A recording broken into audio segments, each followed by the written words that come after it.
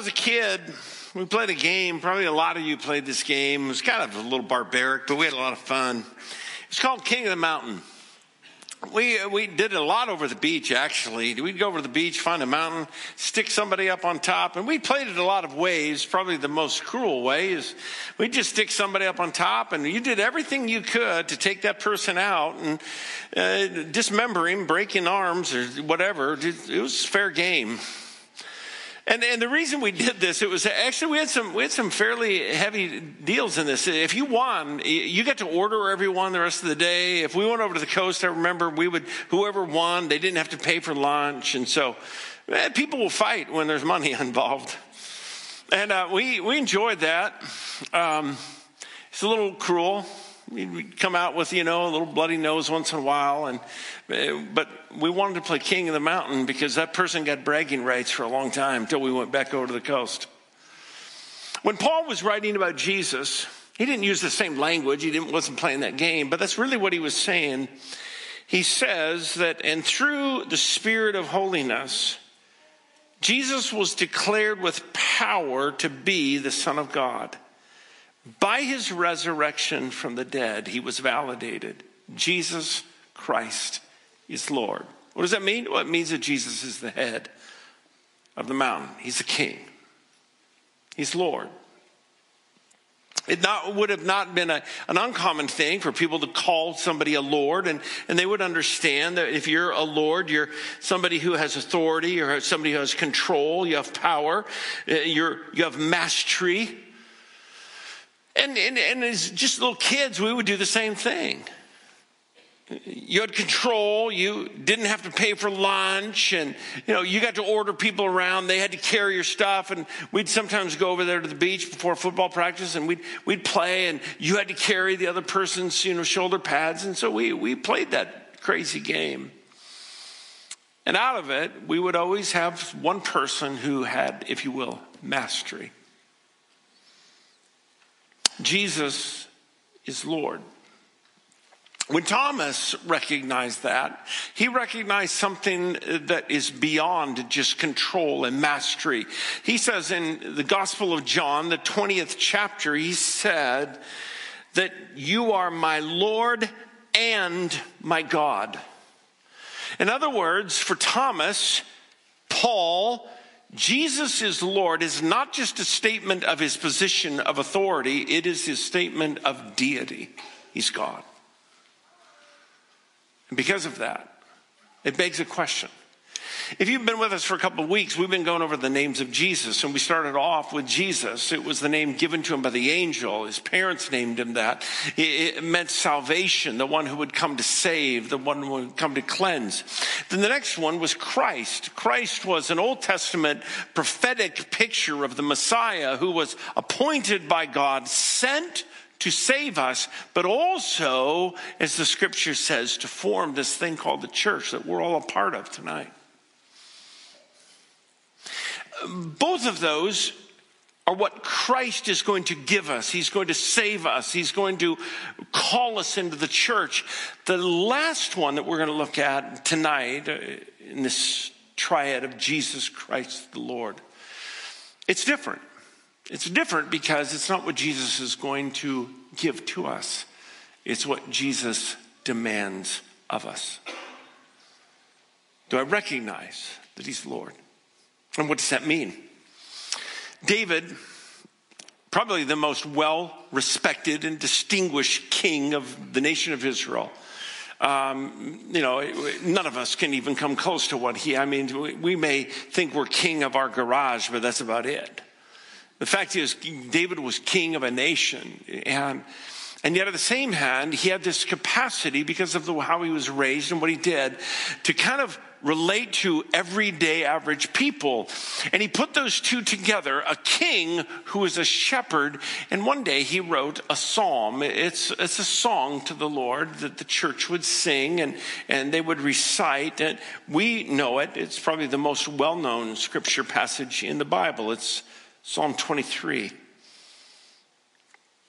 It's the statement of a shepherd who was a king, wrestling with the implications. What does it mean that Jesus is Lord. Now, it's one thing for you and I to come to that place, but it's another thing for a king to say, what does it mean for me that Jesus has final authority, has all control, mastery of my life? David began to unpack that, and it really comes out of the first 5 words. Jesus, he says, the Lord is my shepherd. What does that mean?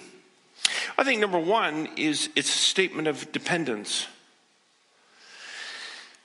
David has been a shepherd all of his young life.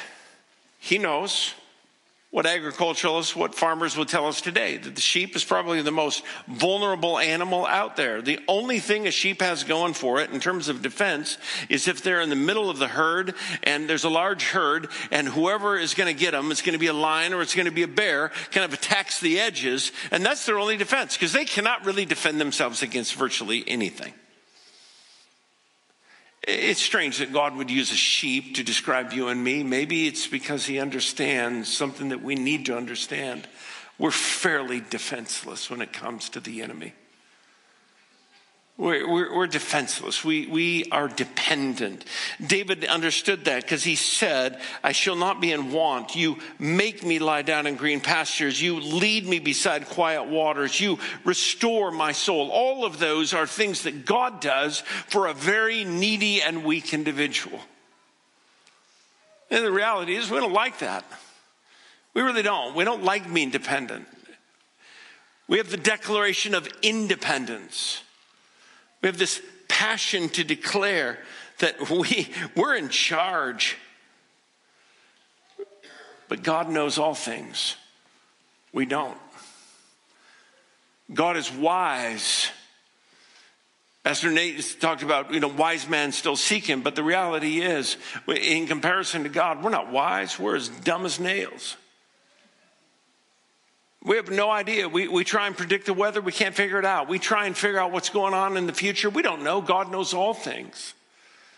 What we know is that we're dependent, even though our culture loves our independence. For the first time in my life, I got to serve in jury duty. Some people hate it. I was kind of excited. I'd never done that before. I got to sit there, and so the defense counsel came in, and we were all sitting there as a jury, and we'd yet to be selected. Again, I didn't know. I kind of thought, I'm sitting in the juror's chair. I was ready to go. I want to hear. In fact, I just want to say, man, this person is guilty of sin. I can tell by looking at the individual. I got the gift of discerning spirits. Don't even need to listen to you all. Well, they asked and they went around and said, what do you do for a living? And I said, well, I'm a pastor. I knew at that point I'm out. But I'll play their game. So we went through this process, and the individual, interestingly enough, was arrested for resisting or getting in the way of police officers doing their job. Well, so they went around, and the defense attorney, she looks at everybody and said, how many of you believe in the freedom of speech? And I put my hand up. Yes, I do. And then she said, and she looked at me. And I don't know if she looked at me like, he's a pastor. I got to get this guy off. But she said, do you believe in freedom of speech all the time? So, well, generally speaking, I do. I suppose, as you well know, you can't yell fire in a room or, crowded room. That's illegal. So our speech has some restrictions. And she said, do you have any other illustrations? And I said, well, yeah, I do. If that judge right over there said, jury number 481, I want you to pipe it, I would. If he told me to be quiet, I would. You know why? Because I respect his authority. I respect his position. She looked at me, and it wasn't too long after that, said, jury number 481, you're dismissed. Why? Because we want a world where I get to decide when I speak, and I want to be able to speak every time. David understood that Jesus is Lord. It's a statement of dependence. It's a statement where we tell God, I need you. You're wise. I'm not. You're all-knowing. I'm not. You're all-powerful. I can't even keep my car on the road when the ice comes. I'm not all-powerful. I am an incredibly dependent individual, just like a sheep. And it is the statement of arrogance is to tell God, I don't need you, I got this. I'll speak when I want to speak. David, one of the most powerful individuals the world had ever known, said, if God's your shepherd, if the Lord is your shepherd, then you're willing to say, Lord, I am a dependent person, just like a sheep is, and I need you. It's also a statement of ownership. This is where I think David is leaning into the fact of what he did as a young kid. He was a shepherd. And David had done what every shepherd had done. You go out to herds today and you're going to see them. They'll have a tag in their ear. You go to a dairy farm, that cow's going to have a tag in their ear. Why? Because that shepherd, that dairy farmer wants to make sure everyone knows that's my cow. They've marked it. It's got a chip in it. That chip tells you all kinds of things. They didn't have those tags. They didn't have those chips. And so when David went out to his herd, he had a mark just like every other shepherd. And he would take his knife and he would etch that mark into that sheep's ear. So that if David took his 150, 200 sheep and mingled it with another group of sheep, he knew in a minute, them 10 over there are mine. Don't you dare be taking those things home. They have my mark. David understood it. As a shepherd, you own these things, or his dad owns them. They're not free roaming. They're not up for grabs. They're not to the highest bidder. They're mine. David said, when you confess that Jesus is Lord and the Lord is my shepherd, you're making a statement about ownership. You don't own yourself. I don't. In fact, in 1 Corinthians chapter 6, Paul is writing to the church and he says, don't you understand? You're bought with a price. You're not your own. You don't get to direct your own life. You don't get to decide where you're going. God has complete rights to you. He has complete ownership to you. Why? Because he bought you with his blood. If you could imagine, some guy comes in and steals 10 of your sheep, and you hear that the guy's going to sell them, and he's turned them over to the auctioneer at the local, auction house, and you go down there and say, hey, auctioneer, you can't be auctioning off these sheep. They're mine. It's got my mark. You can look at the mark right there. I'll tell you where it is. And those 10 sheep, they were stolen. And the auctioneer looks at you and said, hey, tell you what, possession is 90% of the law. We have them. You don't. If you want them, you can buy them back. And you're thinking to yourself, wait a minute. This is the dumbest world I live in. I shouldn't be buying those sheep. They're mine. Whatever that auctioneer drives that price up to on that day, and if you were to buy them, that's exactly what Jesus did. When Paul is writing to the church, he said, don't think for a moment you own your own life. You don't. And God will never apologize to you or to me if he asks you to do something that's hard. If he asks you to move locations, if he asks you to sacrifice significantly, why? Because he owns you and he owns me. And when I confess that the Lord is my shepherd, just like David, I'm recognizing that God has ownership of my life. Sometimes I think people are a little, if you will, sheepish about their Christian faith. They're a little afraid to tell people that they're a believer. You shouldn't be. You should be very amazed and thankful at the fact that God bought you, died for you, and made you his own. And God, who created the heavens and the earth, is willing to say, you're the sheep in my pasture, and I'm going to lead you, and I'm going to guide you, and I'm going to have a rod and a staff, and they're going to direct you, and at times I'm going to discipline you.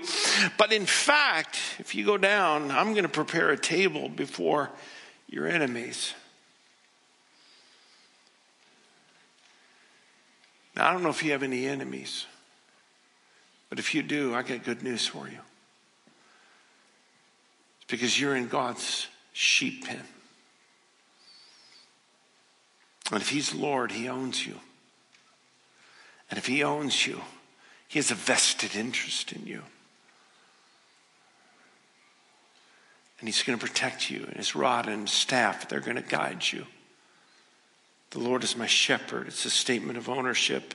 Finally, David understood that when you say and believe that the Lord is our shepherd, it's an admittance of a personal relationship. When I was a little kid, people would always ask this question, do you have a personal relationship with Jesus? And to be quite honest with you, that just went over my head. I'll tell you why. I know what it means to have a relationship with my friend Blake. I know what it was meant to have a relationship with my mom. She raised me. I lived with her. But the idea of having a personal relationship with a God I've never seen, can't put my eyes on, that was a little bit strange for me. I can tell you I believed.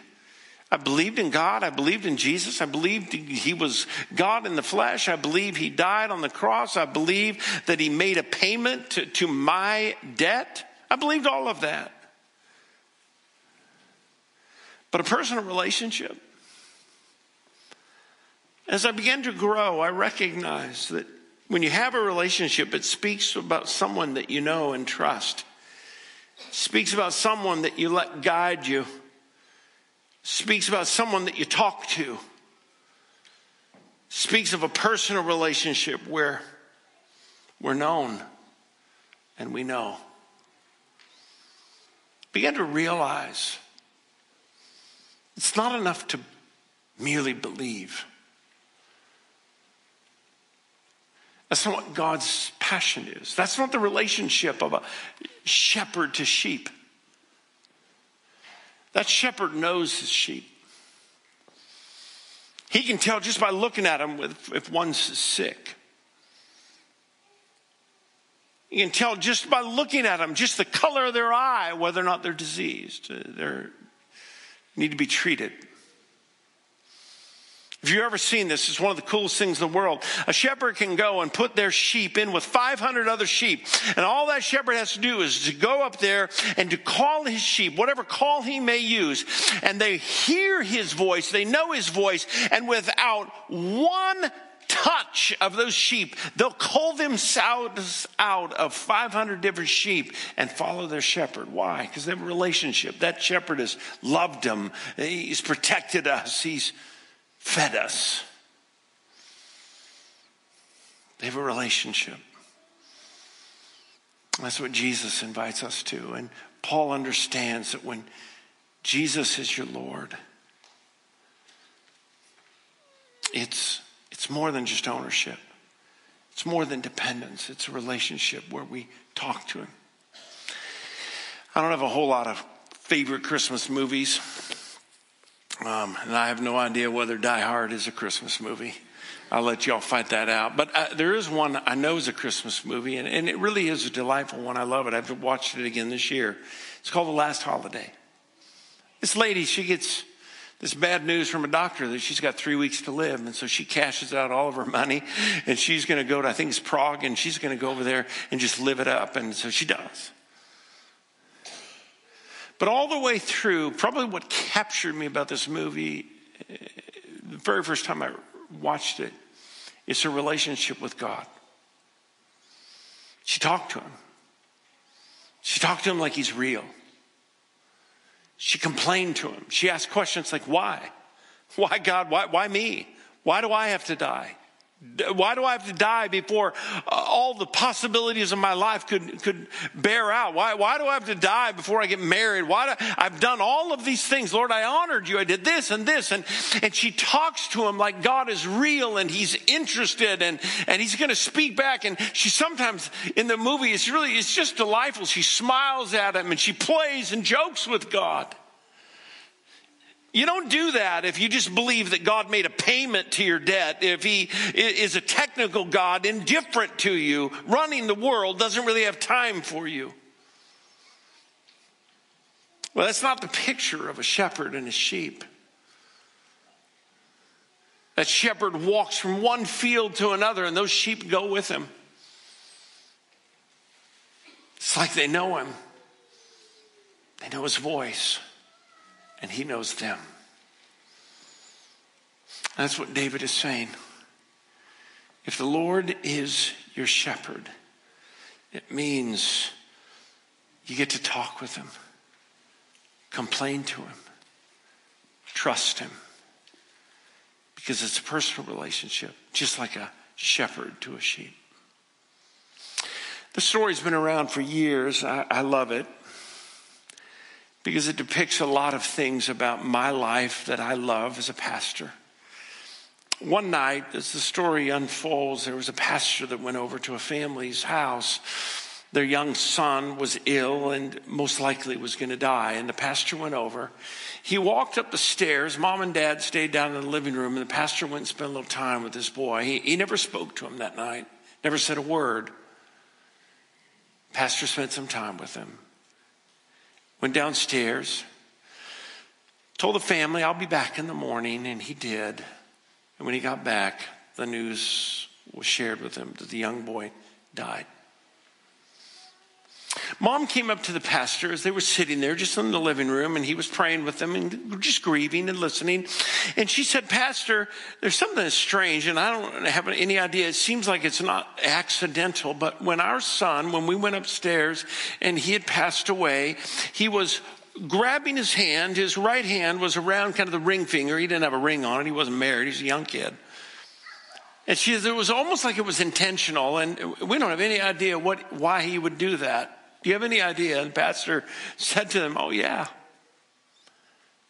He never spoke to me that night. He was semi-conscious, but he didn't have the capacity to speak. But I told him, I said, if indeed you're about to die, I want to make sure that you know where you're headed. And so he grabbed the little boy's hand and he took the most familiar text in all of the Bible and he just simply said those 5 words, the Lord is my shepherd. And he grabbed the little boy's hand and he said, as he grabbed his thumb, it begins with thee. It's a unique and a distinct God like none other.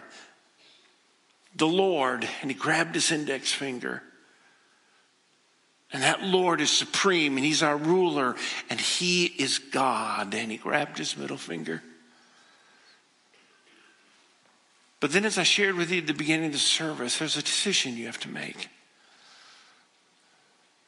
And though God is the creator of all things and the most powerful personal God in the world, there's no power, there's no rival. He doesn't force you to believe him. You have to ask him to be my shepherd.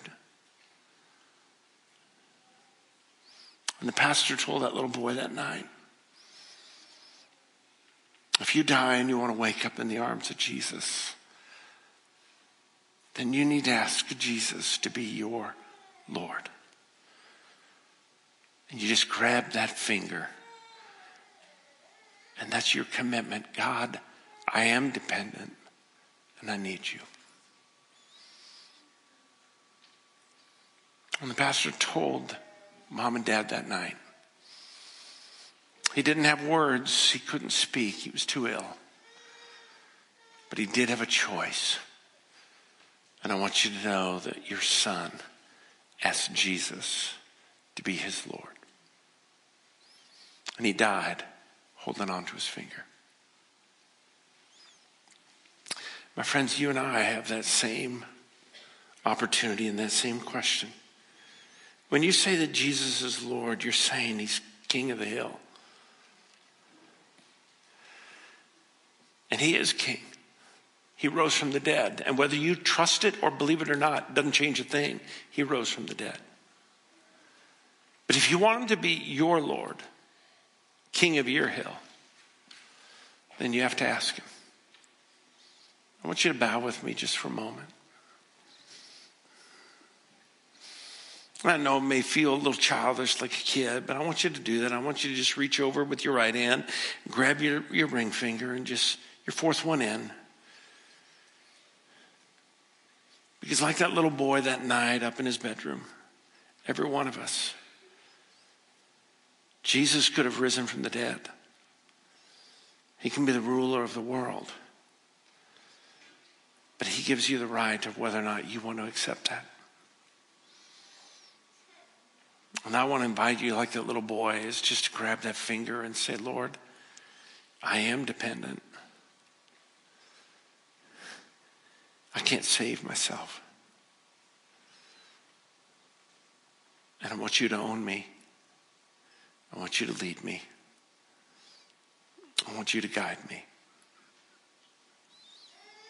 I want you to be the king of my hill. I pray that in Jesus' name.